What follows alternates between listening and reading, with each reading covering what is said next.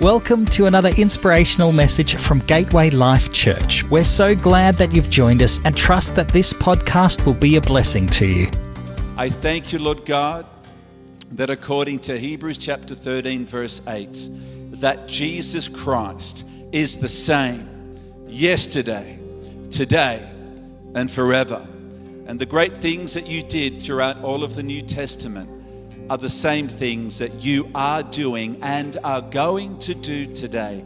And as we sing this next song, Lord, which declares and talks about how you are faithful from generation to generation, I just thank you, Lord God, that the supernatural is going to be released. I know you've never let go.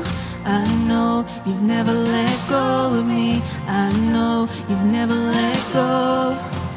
And you never will. I know you've never let go. I know you've never let go of me. I know you've never let go. And you never will. I know you've never let go. I know you've never let go of me. I know you've never let go. And you never will.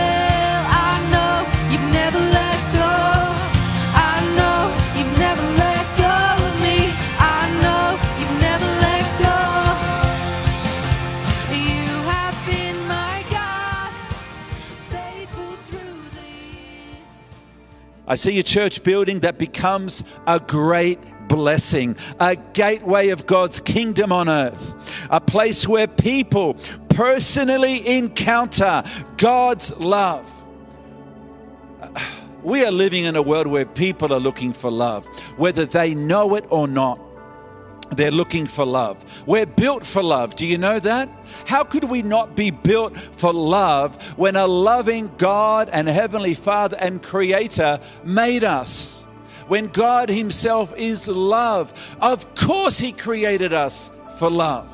Even more than that, He created us to love. He's called us to love. And so where people personally encounter God's love, salvation, peace, healing, freedom, and the transforming power of Jesus Christ by the divine works of the Holy Spirit. And finally, number 10, this is the church building that I see. And if you're inspired and moved, it could well be the church building that together we see. We're going to continue to talk about this, and by God's grace, it's been so inspiring to see people give. We've got one person who's been giving like $1,000 a week into the building fund. I had another lady come up to me 3 weeks ago. They're currently on holidays. They couldn't be here, but they said, "Hey, I want you to know that we're pledging $25 a week." I said, "Oh, thank you so much. That is so good." She said, "Yep, we're doing it indefinitely until the building is paid off." I thought, how cool is that? You know, and we can all have a part. Pastor Graham said yesterday, it's not about equal giving, it's about equal sacrifice. And so what we're going to do right now is receive our tithes and offerings. So if our stewards could come and just receive that, and you can come here. Thank you also. Just whilst that's taking place, I just want to begin to talk about Pastor Graham Kirkwood. And he has been a friend of not only Pastor Trina's and mine, but of this church since 2005. But every time he has come, he has always brought a great word in season. So can we please just give it up for Pastor Graham Kirkwood as he comes today to bring God's word. Amen. Amen. Well, it is good to be back again. And look, if you weren't able to get yesterday morning to the building, that's the building breakfast, that's fine. The notes are very summarised. They're just key points. They haven't got some of the ad-lib stuff while we go off on either side, but they're the key points that you'll be able to take and do your own Bible study with as you go. You know, it started yesterday with me saying this statement: David served and David left. It meant that he served his own generation and then left a legacy for the next. Now, I want to share with you, before I get into the word today, that before Pastor Jason wrote to me and said, Graham, this is the theme for the weekend, and this is the theme for what we are going through at the building program and the fundraising at the moment. Before that even happened, God had put these messages on my heart. Now that to me shows that God is a God of order. And I like order because I'm an administrative person by nature. But God is a God of order. So before I even was advised that your key points were going to be about leaving a legacy for the next generation, God had put on my heart the two messages I'm sharing with you, one yesterday morning and the one today, about David and his son Solomon, and David serving his own generation and leaving one for the next. Now, if we go across to our first scripture, we're going to pick up our first scripture. Here we go. Okay, 1 Kings chapter 5 and 15 and verse 5. And it says, For David had done what was right in the eyes of the Lord, and had not failed to keep any of the Lord's commands all the days of his life, except in the case of Uriah the Hittite. Now, when we think of David, we think of the tragic parts of his life, of Bathsheba, of arranging a murder, of other things in his life. But this scripture clearly tells us that when David had done all that was right in the eyes of the Lord loved David despite his challenge of falling away for a moment in relation to one issue. And I wanted to share with you because it says there that David did what was right, because so often in our own minds we go to the things that David did wrong, but in God's eyes he looked to what David had done right, recognizing he was restored and repositioned in the kingdom of God. And so we do have blips on our radar. We do have moments where we don't necessarily flow with what God is calling us to do. But it doesn't take us out. As I said yesterday, failure is an event. It is not a thing that defines your identity. And I want to encourage you at the beginning with that. I'm just giving you a quick snapshot to set where we're going on this. So David, that's the first one there. It's a really great verse because it shows you that the Lord really loved David. Now let's go across to the next scripture I've got there so we can pick the next one up there. Right. But it says there in Acts 13:3, it says that David served his own generation. Just ignore the one on the board at the moment. David served his own generation, and when his time had come, he died and was buried with his fathers. Now, let's link those two statements. In the book of Acts, about 800 or so years later, after the other verse that I read, it says that David served his own generation. But the other one says that everything that he did pleased the Lord. I love that when he went, when his time was up, when the digit clicked over to leaving the earth, he was recognized as having served his generation. And then we come to the exciting part. Okay, here we go. All right.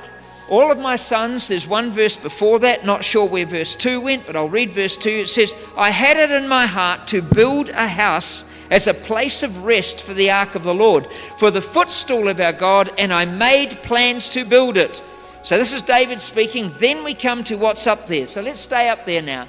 All of my sons, the Lord has given me many. He has chosen my son Solomon to sit on the throne of the kingdom of the Lord over Israel. He said to me, Solomon, your son, is the one who will build my house. Oh, hang on, 2 verses before, it was his passion to build the house, but God went, no, there is something that's transpired back there that prohibits you. So he says, Solomon, your son, is the one who will build my house and my courts, for I have chosen him to be my son, and I will be his father. I will establish his kingdom forever if he is unswerving and carry out my commands of the laws as being done at this time. Now, what I find amazing, it goes on to say in verse 8, after that, I'm not sure if we're going to pick that up, but it goes on to say that be careful to follow all of the commands so that you may possess this good land and pass it on as an inheritance to my people. David had the passion for it. David wanted to do it, but God prohibited him for whatever reason. But David just didn't lie down and go, okay, I'm over this. He then said, I'm going to prepare to build it. I want to build it. I'm not allowed to build it, so I will prepare for it. And he arranged the blueprints and he designed it and he got the people, the architects involved, and he got all of these other people involved. And then he went from there and he raised funds out of his own kingdom, or out of the kingdom of Judah at the time, or Jerusalem. And then he comes out and says, not only all of this, I will give out of my own personal wealth. I will sacrifice to build the house. And you know, really that's where we are right now, isn't it? We are in the threshold of raising more money to build the house that we will enjoy in our generation, and we will build for the next generation as a legacy for those who are yet to come. So we're on this moment, we're really with David right now, where he's preparing the resources that are needed, the money, all of those sorts of things, the thoughts about where it could be, the design of it, those sorts of things. He is standing right on the threshold, and then God says no, but Solomon will build it, but he still prepares the resources for it. Now, I believe that is the phase we're in right now. We will see it come to pass, but I believe right now it's about building the resource to go forward in strength and not in weakness to build the house of God. And that's where we're positioned right now. But in doing that, we have to understand a few things. Preparing is one thing, completing is another. And I want to go to part 2 of this 2-part message. Yesterday was about David and his preparations and the key points of David. And I want to share with you out of Scripture today now 5 key things. 5 key things that come out of the life of Solomon, his son, the next generation to whom the legacy was being given. So there are 5 things that are equally applicable to your life and my life as much as the building program and here at the church. And so here are the 5 things, and we're going to go through them one at a time, but I'll give you the snapshot first. First, Solomon went to God with the people. Second, he asked for wisdom to lead the people. Then he acknowledged the foundation and the founding fathers. Then he requested help, and then he employed people with specialist skills. And I want to share that with you and take you on a journey through those 5 things. Is that all right? So let's go to 2 Chronicles chapter 1 verse 3. There we go. And Solomon and the whole assembly, quote, church, unquote, went to the high place of Gibeon, for God's tent of meeting was there, which Moses, the Lord's servant, had made in the wilderness. Now, Solomon and the whole assembly, everybody who was there at that time, went with Solomon to meet with God as one people with one voice. Every time in Scripture you find that people came together with one voice and one accord for one purpose, God is there and something miraculous happens. Give you another quick example. Let's go to the book of Acts. Holy Spirit fell. They went out in one purpose, one accord, and 3,000 people got saved in one day. One purpose and one accord, and then the healing miracles broke out. When we stand in unity with the leadership of the church, and when the leadership take us to a point of the presence of God, we wait and we listen for His voice. And in your life and mine, it's the same in our own individual lives. They are all in it together, and there is incredible strength in doing it together. Do you know, in 2011, I visited the country town called Temora, just down the road. Even what on earth was Graham doing in Temora?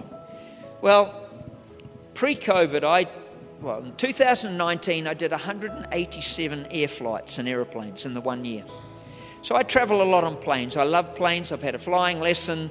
I really enjoy planes. So I went to the air show at Temora. And it was a really hot day. It was about 42 degrees. And so they had the original QF-1, Qantas Flight 1, which is the Constellation aircraft. It's a massive beast. And they had parked it so all of us people from the city who didn't have our farming hats on, we could sit under the wings of the plane. And what I thought was amazing was that it reminded me of that verse in the Psalms where it says that we go to the shadow of the Most High. We sit under Him. We go to Him first. But you see, what we do in our lives, and sometimes tragically even in church life, we don't go to God first. We go and talk to somebody else in our connect group or life group, or we go and have a coffee with a friend, and God all the time is sitting there, excuse me, could you talk to me? I'm waiting to talk. I'm waiting to talk. There is a power when we join together and come into the presence of God, and when we are led there. And so that's the first thing that he did, and the first thing that I wanted to share with you. And so the psalm that says, my soul takes refuge, and I take refuge in the shadow of your wings. And that's why I've got that connection to the aeroplane. It's a classical plane for those who are ever interested. So, but you see, Psalms also tells us that those who dwell together in unity, then God commands a blessing. He doesn't suggest it. It's not a good idea. It's not an optional extra. But when people of God stand together in unity as one, going forward, God breaks down the walls that are ahead. He creates a pathway of peace that is ahead. The obstacles that are there, He gives us the strength and the courage to rise up with the wings of an eagle and go over those. Normally He doesn't move the mountain. He either gets us to go around it, or He gets us to go over it, or we burrow underneath it. But He doesn't necessarily remove it immediately, because it's also part of our growth in our own lives and the life of a church. Then we look at those numbers up there, and you go 135,000. And some of you I know look at me, gosh, 10,000. No way I could ever do 10,000. We're going to talk about that a little bit later, okay? We're going to talk about that to encourage you a little bit later. But when we come together in unity, and that's why I intentionally said yesterday, it's not about equal giving. It's about equal sacrifice. And we'll talk about that in a few more minutes. And so I just wanted to share you, he went to God first, not second, not third, not after having read 10 steps to building a church, not after reading a book or going and getting a book off the library. And I've intentionally went and got a very dangerous book recently, because I have a daughter who's into the New Age movement, a daughter-in-law rather, who's very strongly into the New Age movement. And so I went and got a book called The Universe Has Got Your Back.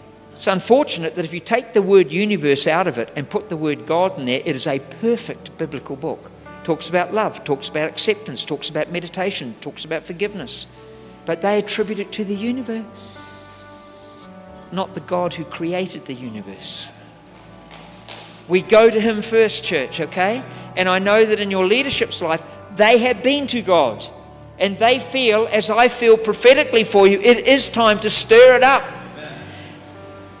And we're to bring, in the case of the boy who had 5 loaves and 2 fishes, who, by the way, he obviously didn't work at McDonald's, because, one fillet of fish on each side makes 4, not 5.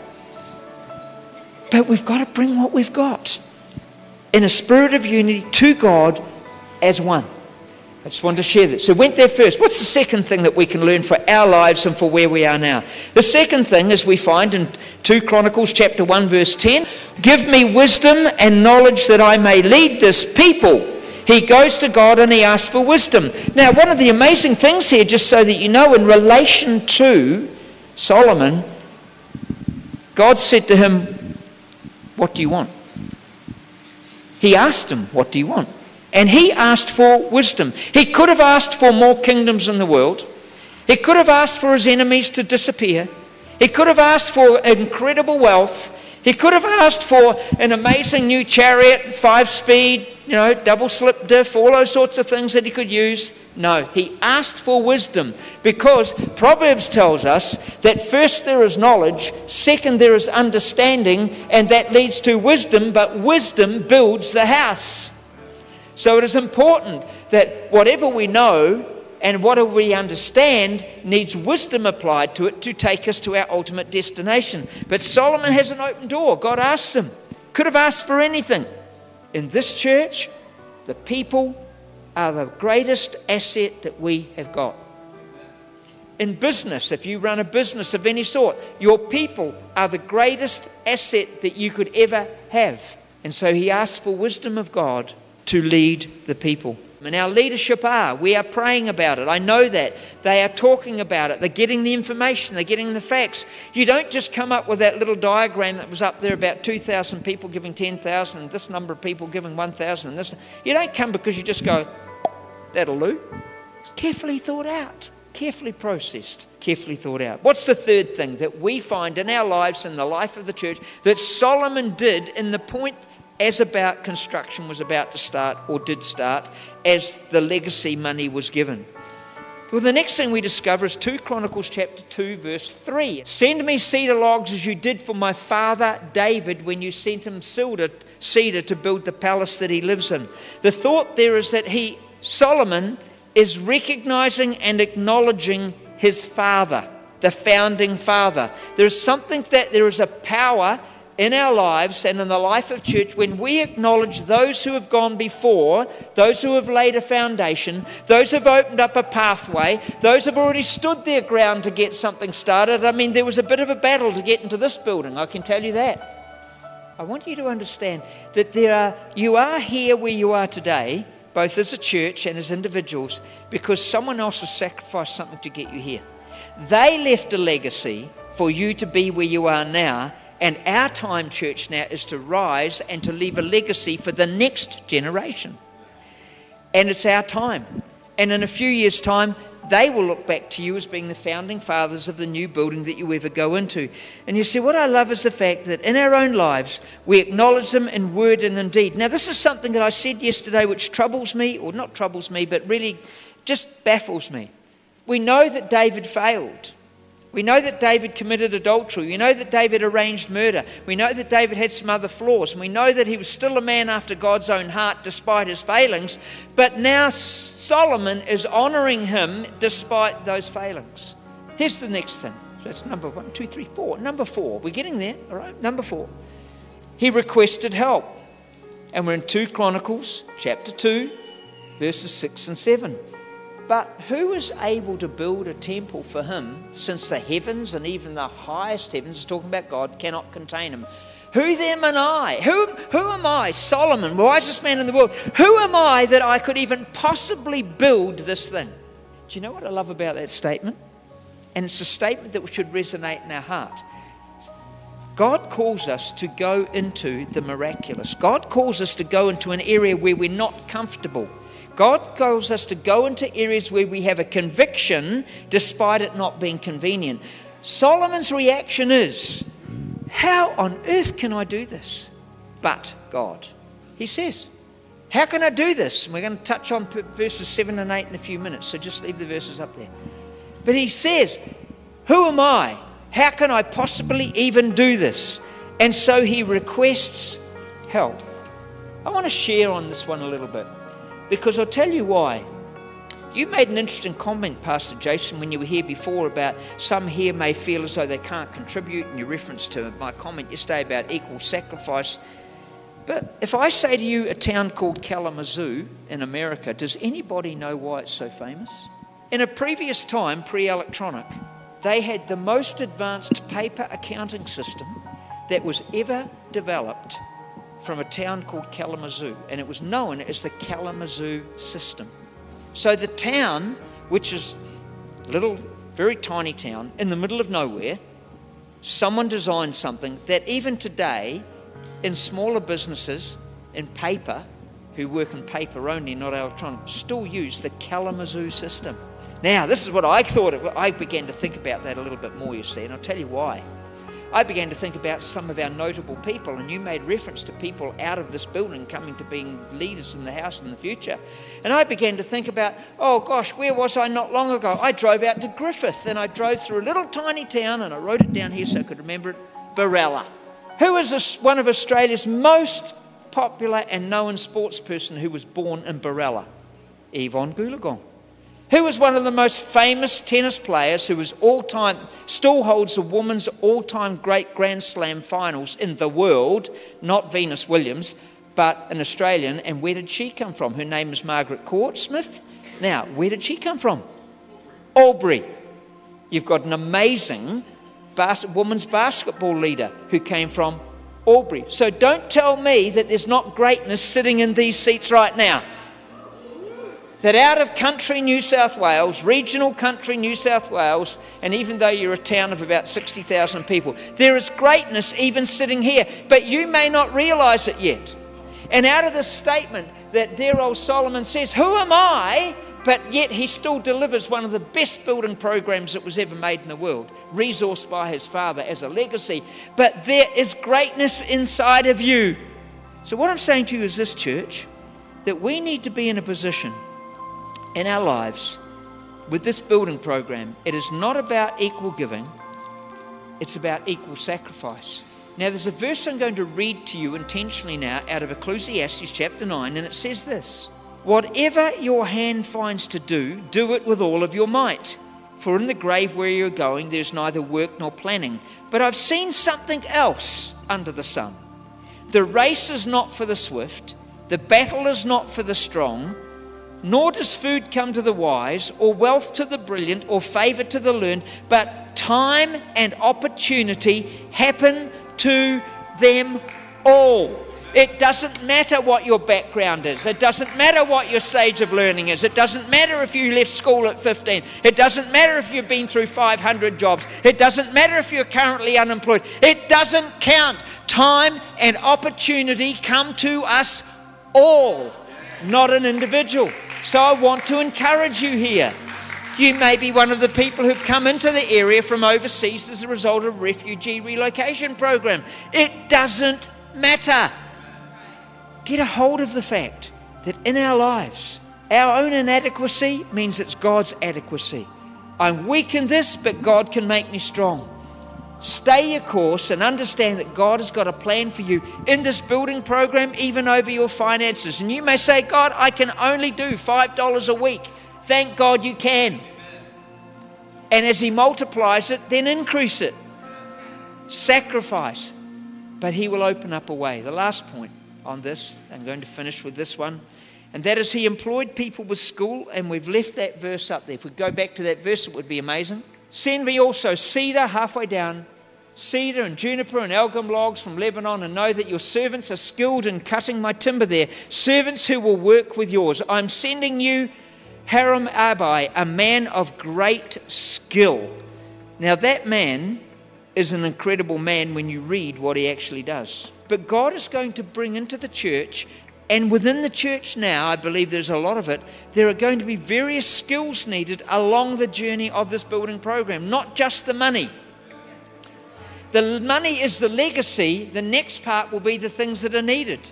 So your gifting will be needed. There is going to be even a greater need for hospitality. There's going to be even a greater need for people sitting beside people who are new to the church. There's going to be a greater need for people to be involved in street teams. There's going to be even a greater need for the activities of the church that you are gifted for you to be drawn in. It just may not be the season for that to happen right now in all of its fullness. But Solomon says, I'm not going to do it all myself. We're going to do it as a group and as a team. And so I wanted to share with you, no matter what your gift, God's got a place for you in this house. No matter what gift you've got in finances, God's got a place for you in this house. And it's a place to excel and find fulfillment. David loved and was chosen by God. Solomon was loved and chosen by God. And you are loved and chosen by God. But how are you going to respond? Could we pull up the last verse that I think's up there, 1 Chronicles 29 verse 6? There we go. Then the leaders of the families and the officers of the tribes of Israel, the commanders and thousands of commanders of hundreds, and the officials of the gave to the king's worth willingly. Not because they had to. They did it out of conviction. They did not do it out of compunction. They didn't have to do it. They did it because they wanted to do it. There's another verse that comes up, and it says, now he who is willing, it goes on from that, we let him consecrate himself today. I'm going to ask you all to stand with me for a very valid reason. Because we're at a threshold. I really am confident we are at a threshold right now. That we are in the David generation preparing to build the house. But very soon there's going to be a Solomon generation that needs to rise. Father, I just pray for everyone in the auditorium today. I thank you that they are committed to the house of God, that on a day that's wet, on a day they have to wear a mask, on a day they're not supposed to sing, on a day that I've got 4 square metre rules, all those sorts of exciting things. Lord, today, that right today, in this moment, there is a God-ordained moment right now. And that, Lord, prophetically, we are right on the edge. We are resourcing to create the legacy of money that will allow Solomon's generation to build, which we will be part of, but it's the threshold of this moment that it's going to go forward. So, Father, I pray over people. Lord, we rebuke the enemy in the areas that he has been seeking to steal and destroy and maim and remove, whether it be their health or whether it be their finances or whether it be their job security. Lord, we just speak a rebuke to him in the name of Jesus. But in its place, Lord, we replace it with the fact that when we do that, we know that we are in your presence that you are the one who gives us a pathway of peace, that you are the restorer of our soul, that you are the one who is the reviver of our light. You are the one who gives light to our eyes, as we'll discover in the next service. So right now, Lord, in the name of Jesus, as a group of people, I pray over them. As they consecrate themselves in this moment, I pray for an amazing touch of your Holy Spirit over their lives, that what we've taught today about simple practical steps on how to do it, that it will be their portion. Amen. Thank you so much for that word, Pastor Graham. But Colin, a dear brother Colin, hello mate, good to see you. He sent me this on Thursday. He said, "Hi Jason, just like to tell you that men's group last night," he was referring to last Wednesday, "was amazing. I have never in my life felt love like it. The guys inspire me. They give me confidence and they never judge me. God bless you and your family," and so on. And so isn't that wonderful what God is doing? This is cool. As much as I am expectant and excited and believe in our Building Fund program, it doesn't mean anything if we're not building the lives of people. And the most important kind of building there is the building up of people's faith. The Bible says to build one another up in love. And that is the most important kind of building. So as we, keep our Building Fund before us in the future, always and forever, let's always remember that the most important kind of building is building up one another in love. That's the greatest. And the way that we prove that we love God, right, is to love one another. Thanks for listening to this week's message from Gateway Life Church. For more information, please visit gatewaylifechurch.org.au. God bless and have a great day.